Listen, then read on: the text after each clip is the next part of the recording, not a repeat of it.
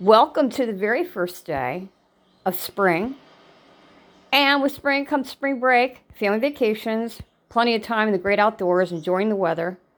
And then, quickly approaching us, is summer, and school's out. Everybody's keeping busy, more vacation time. So we decided as a group, as a whole, for those who are not in the know, the roundtable with Jen and Cody will continue Monday through Thursday, starting at 7 a.m. Monday through Thursday at 7 a.m. No longer will they will be doing the roundtable on Friday. So they will be getting a hold of everyone that is subscribed on the roundtable.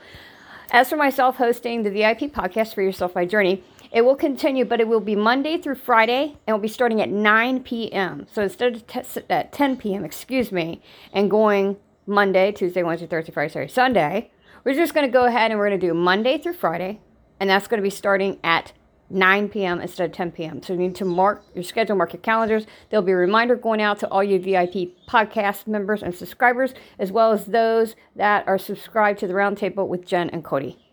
Everyone, get out today. Do something nice, special for yourself to make yourself smile and your soul sing. Get out there and enjoy this beautiful first day of spring.